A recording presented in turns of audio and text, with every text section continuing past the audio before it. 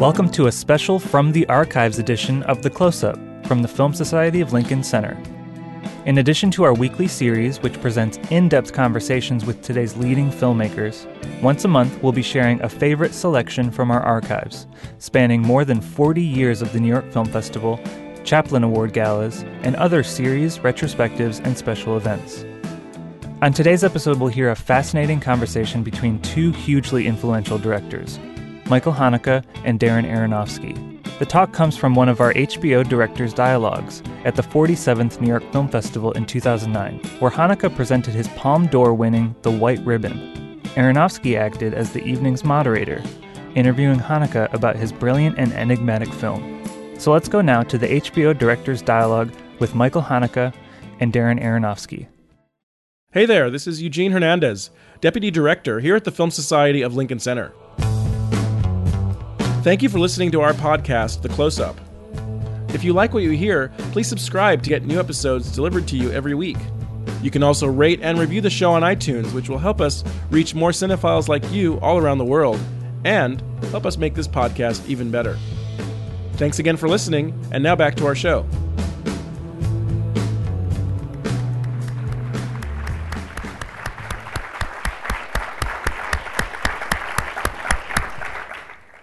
I guess it's my turn to speak. Has anybody seen White Ribbon? All right, good. All right, at least I won't be talking in a vacuum. I just have to say, I saw it yesterday at 10:30 in the morning. I haven't stopped thinking about it. As a filmmaker, it's always inspiring and humbling to see your work. So it's a real thrill to meet you. I guess I just want to start. I mean, a lot of these questions might be from a real filmmaker point of view, because I would love to steal some knowledge from you. But first, how does something like this get started? Does it start thematically, or in research, or in emotional story? Where do you begin something like White Ribbon? Bei diesem Film oder do you mean for this film in particular or in general? Let's start with White Ribbon. Ja, ich muss dazu sagen, die Geschichte ist alt. Ich habe sie vor 10 Jahren. I have to say that it's a very old story. I wrote the script 10 years ago.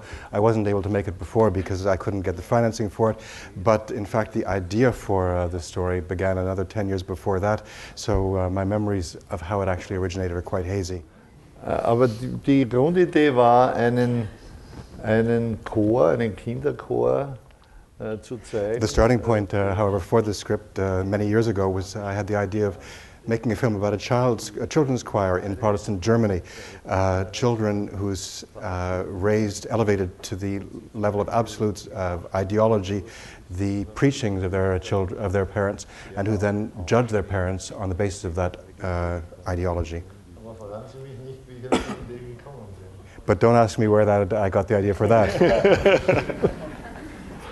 Well, let's talking about the kids. How do you cast children? Ja. Naja, das war meine große Angst bei dem Film natürlich, dass ich irgendwann. I have to say that my great fear before was that we'd be during pre-production at some time. I'd have to tell my producers that I couldn't find the right children for certain of the roles. For that reason, we started looking for the children 6 months before pre-production actually began. For the 15 roles that we needed, we interviewed over 7,000 children to find the right ones who you then see on screen. Are they actors or are they? No, es gab Einzelne, die schon mal in anderen. It really depended. Most of them had no prior experience in making films. It really depended. In Europe, we don't have the same tradition as in the United States, where there really are professional children's actors. But it was mixed. Some of the children did have experience. The boy who plays the older son of the pastor, for example, had played a large part in a television film, but most had never acted before. Eva, for example, who plays the love interest of the teacher. She was 16 when we shot the film and had never acted before. Aber es ist mit Kindern genauso wie mit der. But I have to say that it's even easier to work with talented children than it is to work with actors, because they're not only acting a part, they really are the part. When children are playing being a lion, they're not acting, they really are the lion, whereas actors are always going to be acting. If the children are talented, it's very easy, but if the children aren't talented, then it's pointless to even try. Und ich hatte auch einen Mitarbeiter, der das I have to say, however, that in working with the children, I was lucky because I had an assistant who had led the casting and who knew the kids and was with them on set. They'd developed a close relationship, and he'd prepared them when they came on set. They knew their lines, they knew the storyline as well, and they knew what was expected. What was more difficult, however, was working with the youngest children, the two boys, for example. At their age, they don't really understand why, if they've done one take, they have to redo the take again. So in that case, we'd have to take them off set. We'd go play a little bit, give them the chance to relax, bring them back and try again. But we knew that was the case, and we'd included in our shooting schedule enough time that we could be patient with them. So how do you create a truth and an atmosphere for the kids to function? nichts anderes als für die Schauspieler. It's no different than with adult. Also wir waren natürlich nett zu ihnen, aber ich bin auch zu Schauspielern nett. Of course I was nice to the kids, but I'm nice to all my actors. So the assistant would fully relate what the story was to them, so they were aware, or they just had the knowledge needed for the scene? Nee, also die Größeren natürlich schon. No, the older children, of course, understood the story, they'd read the script, but the younger children, we'd only explain to them the scene, what was involved, and that was enough. So, something like when the teacher talks to the blonde, the oldest daughter of the pastor, and the kind of awkward son. Are they playing one level, or are they playing something more complex? Are they telling the truth? That's your decision. But when you direct them, do you direct them very simply and give them something simple, knowing that audiences will read into it? They should simply say it in a manner that's credible, so the audience will believe them. Es ist ja ein Zeichen von schlechten Filmen, dass man immer merkt, wenn jemand lügt. It's a sign of bad films that the audience always is supposed to know when someone's lying. Absolutely. Well, I think you have in any one scene you have more complexity in characters than an entire Hollywood film.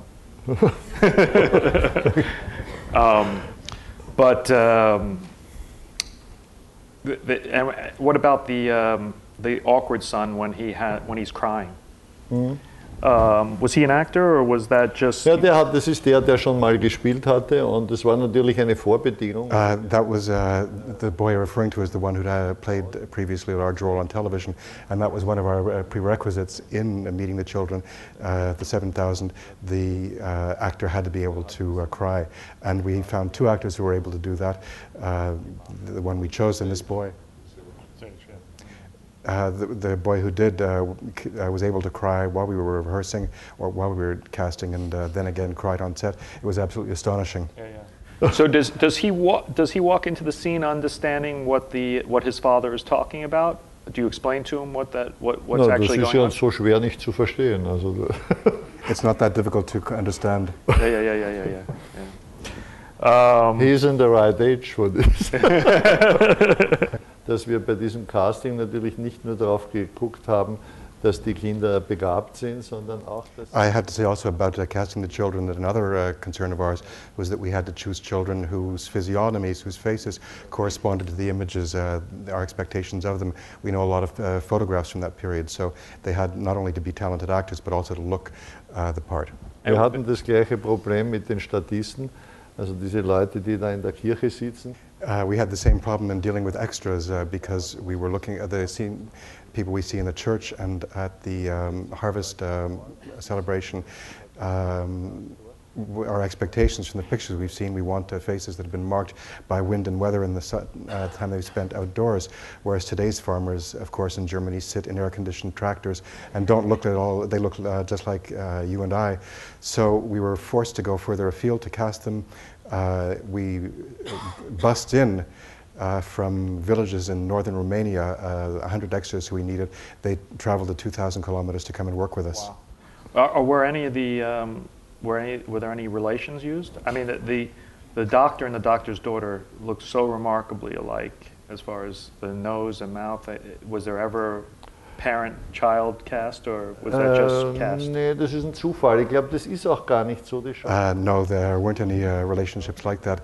The resemblance you refer to has to do with the fact that they all have this very severe haircut. That gives us a sense of similarities, not the actual way that they look. If, for example, you met in real life the actress who plays the midwife, you would never recognize her, since in real life she's actually quite attractive. Wow. Sie kommt jetzt immer zur Premiere in besonders auffälligen Kleidern, damit man sieht, dass sie nicht so ausschaut wie im Film. She always attends the premieres of the film in very flamboyant garb because she wants to point out that she doesn't look that way in real life.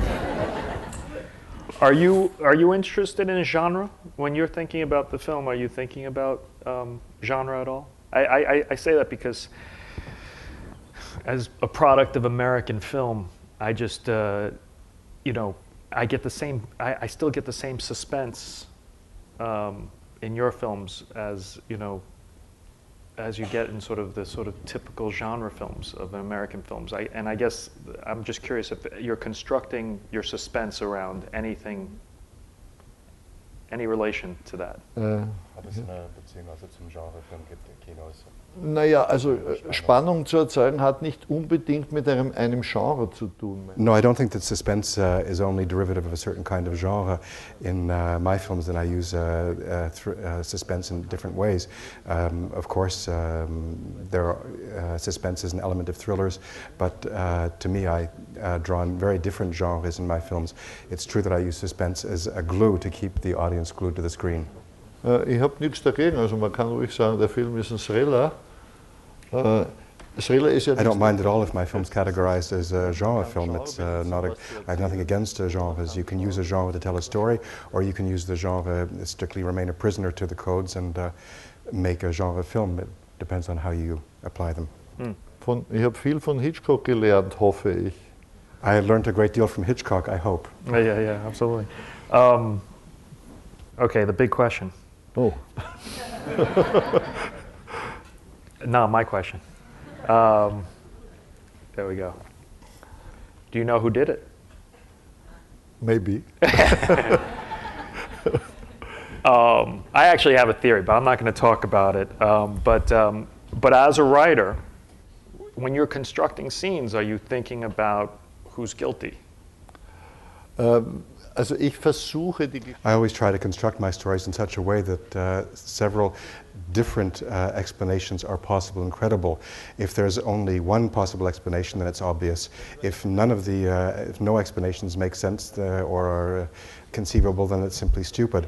My attempt is to write the story in such a way that I give a spectator a possible freedom in interpreting the story, the same freedom that spectators have in other art forms. Das Problem ist ja, dass man gegenüber jeder anderen Kunstform eine gewisse Freiheit hat, gegenüber einem Gemälde oder in all other art forms, there's a great area of freedom for the spectator. In painting and sculpture and musical compositions, then it's up to the recipient of the work of art to interpret it. Where language is used, then already the situation becomes more complicated and the sense of freedom is more restricted. As soon as you specify things, as soon as you name them, then you are limiting artistically the recipient's room for interpretation. Nonetheless, however, in language, with literature, there's still a great deal more freedom because the images are created by the recipient in his or her mind. In film, however, the director robs the audience of that possibility, replaces their images with their own images. So my intention is, as much as possible, to restitute at least part of that freedom to the audience and restitute part of their ability to create their own images and own explanations. And can you talk about how you do that visually? Wie ich das visuell tue? I excite that through the use of what I don't show, what takes place off camera. Everything that I don't show, everything that I only allude to, excites the imagination of the spectator. Und alle Fragen, die ich nicht beantworte, fühlt sich der Zuschauer bemüßigt, eine Antwort zu suchen. And in the same way, all the questions that I raise but don't answer, I invite the audience, I lead the audience to complete with their own answers. Dadurch wird er den Film nicht so leicht los, als wenn ich ihm die Antworten gebe. In that way, they don't digest, they don't finish with the film as easily as they would if I provided all the answers. The shot of the horse, the suffering horse that tripped. Can you talk about that? Ja, das war ein Digitaltrick. The accident itself is all digital. It's. I don't mean how you executed it, but Why I'm not? sure you were humane. I don't question that. I'm just curious about the narrative purpose of the shot. Das verstehe ich jetzt nicht, die Frage. I will talk later about it. Wer das Seil gespannt hat, oder was ist die Frage? No. The cutaway after she looks over. As she's running to the doctor and she looks. I'm just being detailed. I'm just looking for clues about who did it. So. Ja, aber was? Ich habe die Frage nicht verstanden. Was? But what exactly are you asking about? I'm sorry. I'm asking about. Well, I thought that afterwards, after the film, because it went right by, I thought that was a very telling clue in the film. The fact that the daughter looks at the horse as she's running to her father.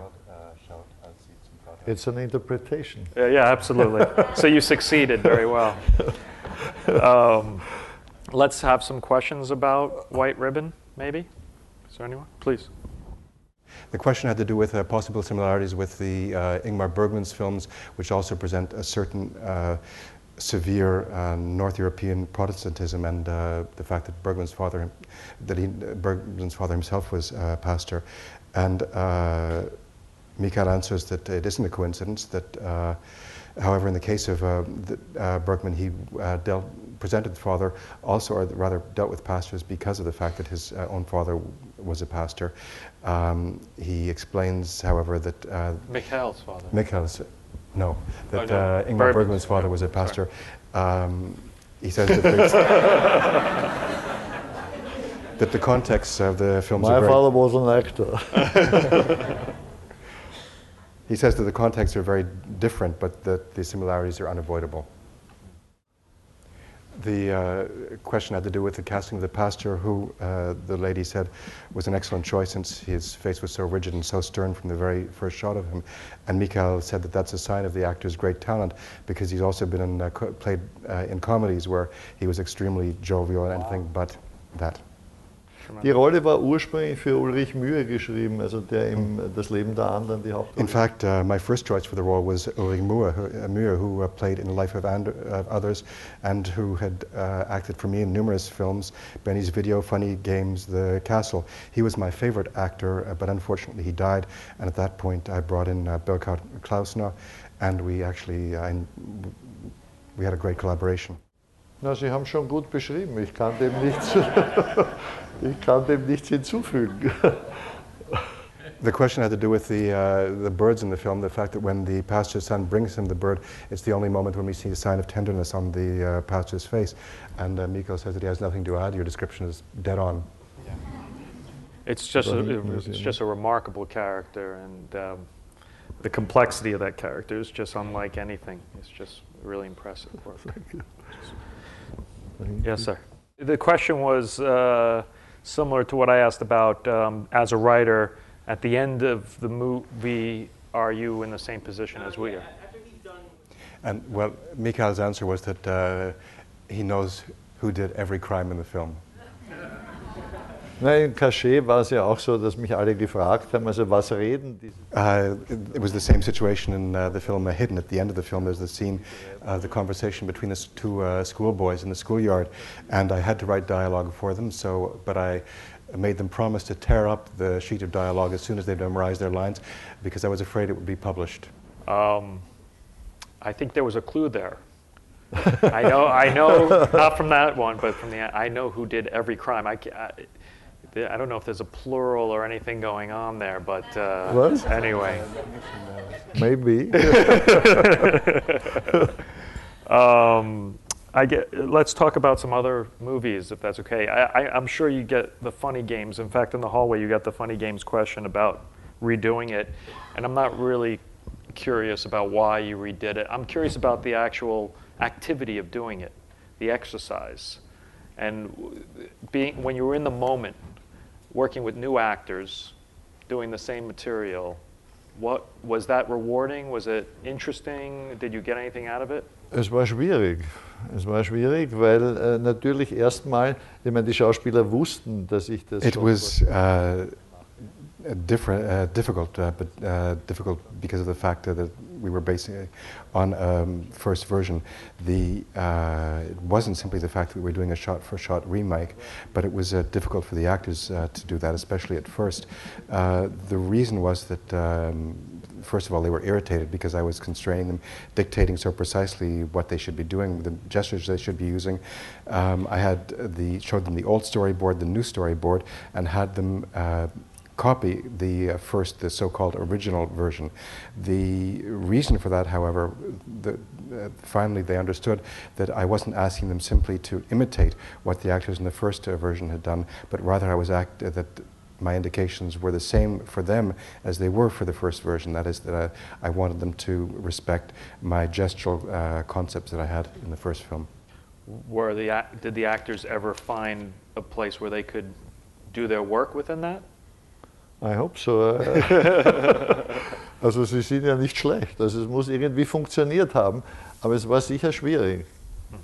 They're not bad in the film, so it must have worked, but I'm sure that it was very difficult for them. Right. Na, ich glaube, sie sind das hier, also amerikanische Schauspieler sind das einfach nicht in dem Maße gewöhnt. In America, actors aren't used to responding the same way to directions, whereas in Europe, both on screen and on stage, then actors know that, or are used to the fact that they're going to be given very precise indications of movements. Here, actors are seldom confronted with that obligation, so it was difficult for them. Also die Isabelle Huppert zum Beispiel, die ja bestimmt eine große Schauspielerin ist, sie sagt immer, ich bin ein Instrument. With Isabelle Huppert, for example, who certainly is a great actor, she says that she sees herself as an instrument who places herself in the director's hands. She tries to do what the director says, to use her great talent and apply it to the scene. There's no room in such a conception for her ego. How did she do that shot when she's listening to the music? She was listening. Really? And how much information did she have about what you wanted? I mean, because she's listening to it, but she's listening to it as the character, to the right music. Yeah. And it was the music that was happening? Yeah. And that's all it was? Did you give her any direction before the shot? You just said, listen. Yeah.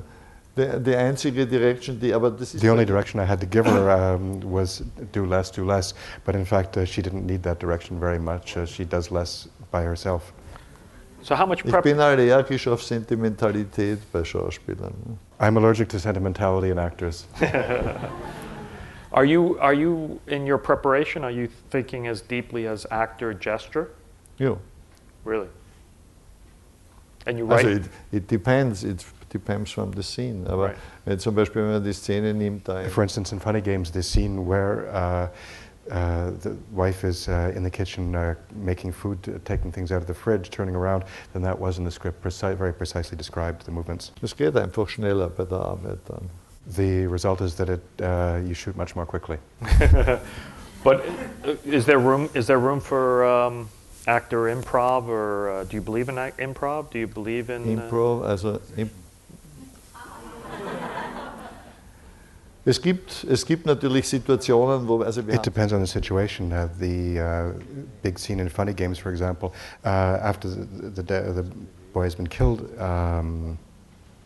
she's lying on the floor and falling apart. Then what I did first of all was went to the dressing room, talked with her about it. We went over the stages of the emotion step by step, and after that I went back and prepared on set. I told her, take your time, take as much time as you need. She came out, she played the scene, and that was it. But you need very good actors to be able to do that. Did you ever get surprised by what an actor does? Ah ja, das ist das Beste am Filmen. Alles andere ist... That's the fun part of working, making films. Everything else is stress. But when you're working with actors and they bring you this gift, that's a huge pleasure. I agree. This question was about the notorious scene in Funny Games, in which the killers pick up a TV remote control and the film we are watching actually rewinds. The questioner said that he had heard people criticize this moment for making the film less disturbing by calling out its artifice. Das sind ja alles die gleichen Mittel von Verfremdung. That was the intention. The idea is to use the means of the cinema of violence, and but present it in a self-reflexive way. In the same way, there's a scene in which one of the two evil boys turns to the audience and says, "Well, have you had enough, or do you want more?" I'm trying to use a means of alienation to make the spectator aware of their role as consumers of violence. Sure. How do you interpret? This person asked Haneke how he personally interprets the actions of the killers in Funny Games. No interpretation. It's on you to find an interpretation. This person asked what kind of role Haneke plays in the post-production process. Sehr wichtig, sehr wichtig. Also man kann ja in der Postproduktion eine Menge korrigieren. I'm very interested in post-production, because in post-production you can correct any number of elements that you didn't succeed in doing while making the film. The picture editing itself goes very quickly, unlike, as is so often the case in the United States, where the same scene is shot from many different angles and points of view. I have storyboarded the scenes beforehand. I know exactly what I need from my edit and shoot accordingly. So the for example, in The Piano Teacher, then I was able to edit that film, do the picture editing in only 3 weeks.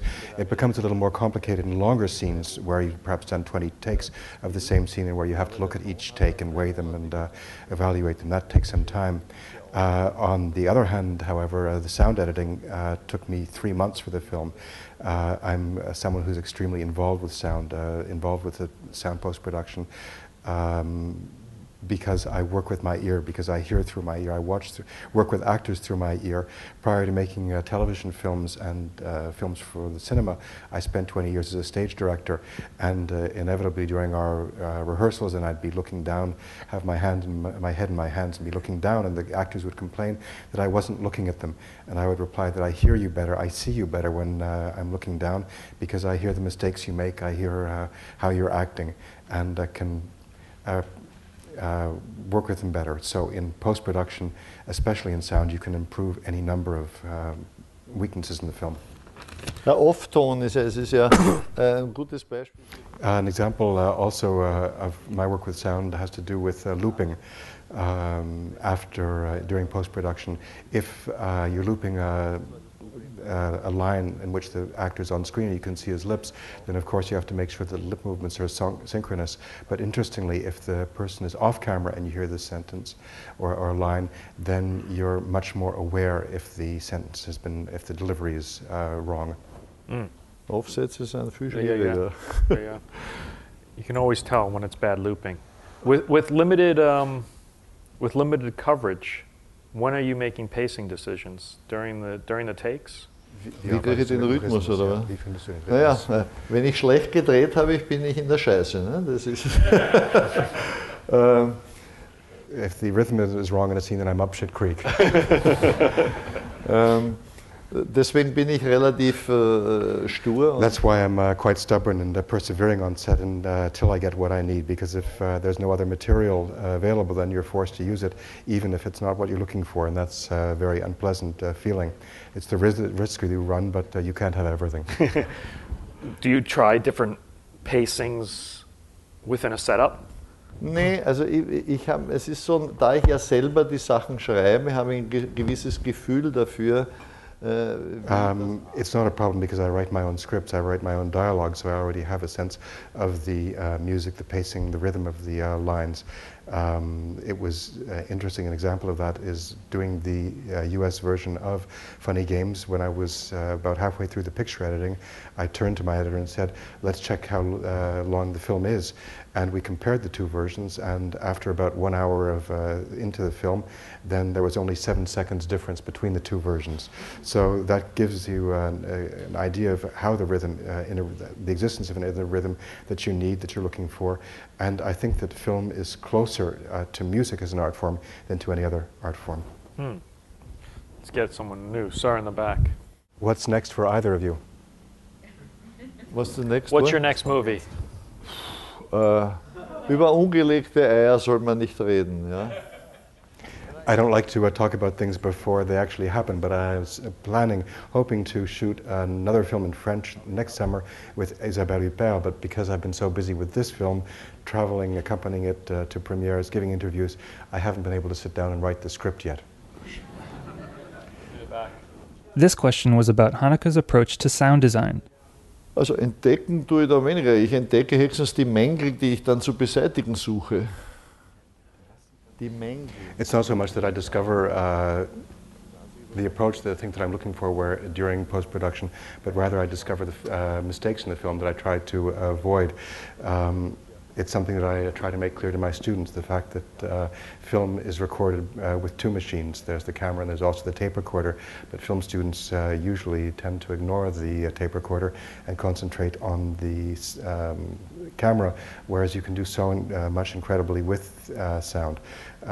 It's also possible, for example, if despite numerous takes you still haven't got exactly the right delivery of a line, you can actually cut in a sentence, you can change certain things, cut out a little syllable hesitation. That's an incredible amount of work, but it's very productive, and it's a part of a filmmaking process that I enjoy inordinately. How many days did you have to shoot White Ribbon? 3 Monate. 3 months. This person asked Hanneke to discuss his process of working with actors. Ich komme aus einer Schauspielerfamilie, meine Mutter und mein Vater. I love actors. I come from a family of actors. My mother and father were both actors. I learned how to work with actors. It's the part of the process of making films that I find most enjoyable. I learned that because of my work on stage. I think it's easier to develop an understanding of the needs and fears of actors to cater those needs and fears on stage than it is in making films, because in filmmaking often the actors are merely an appendix required to keep the cameras running. But I like to say that I terrorize my film crews to make sure that the actors feel well and feel comfortable. I think that actors have to feel protected. You have to give them a sense of trust so that they can give you everything they can, more than they're actually used to giving. If you treat an actor badly on set twice, then he'll retreat within himself, won't trust you, and won't give you what he has. Whereas if, on the contrary, you develop the sense of confidence, then he'll give you everything he has. And that's the secret to my work with him. Und was ganz wichtig ist, ist natürlich die richtige Besetzung. What's also very important isn't merely casting good actors, but casting the right actor for the right part.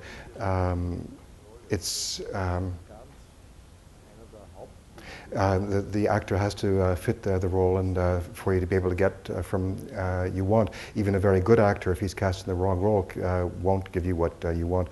Fortunately, I've made that mistake, but fortunately only in secondary roles and unimportant roles. But it was torture for the actors in that case, and for me, and I wasn't able to get what I wanted for them. Do you rehearse? And if so, No.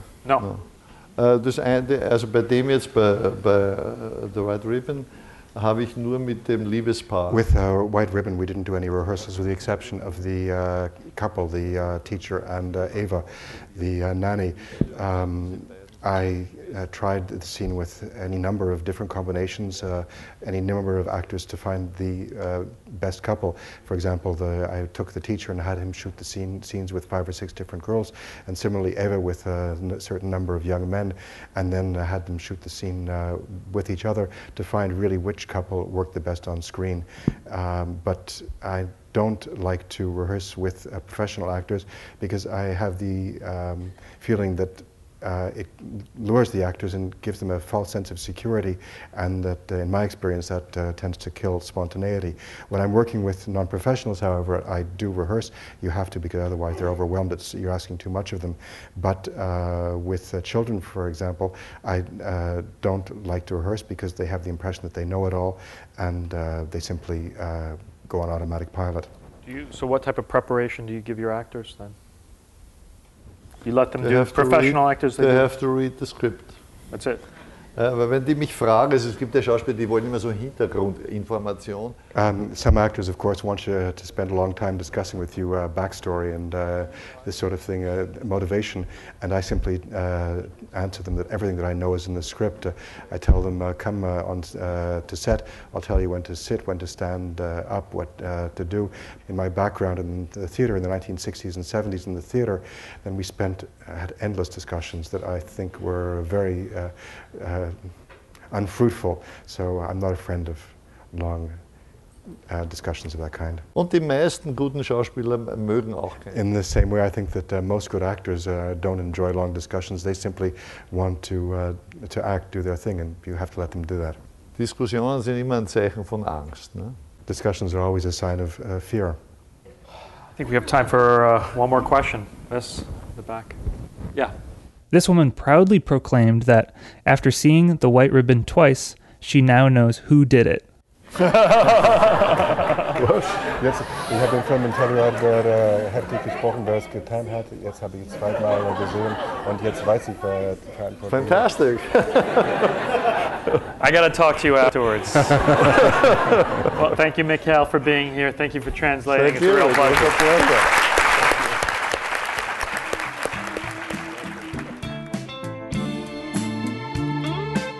The Close-Up from the Film Society of Lincoln Center is produced by Brian Brooks, Nick Kemp, and Michael Oatmark.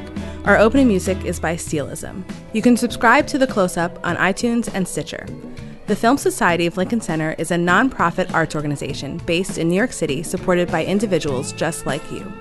Founded in 1969 to celebrate American and international cinema, the Film Society presents year-round programming recognizing established and emerging filmmakers, supporting important new work, and enhancing awareness, accessibility, and understanding of the moving image.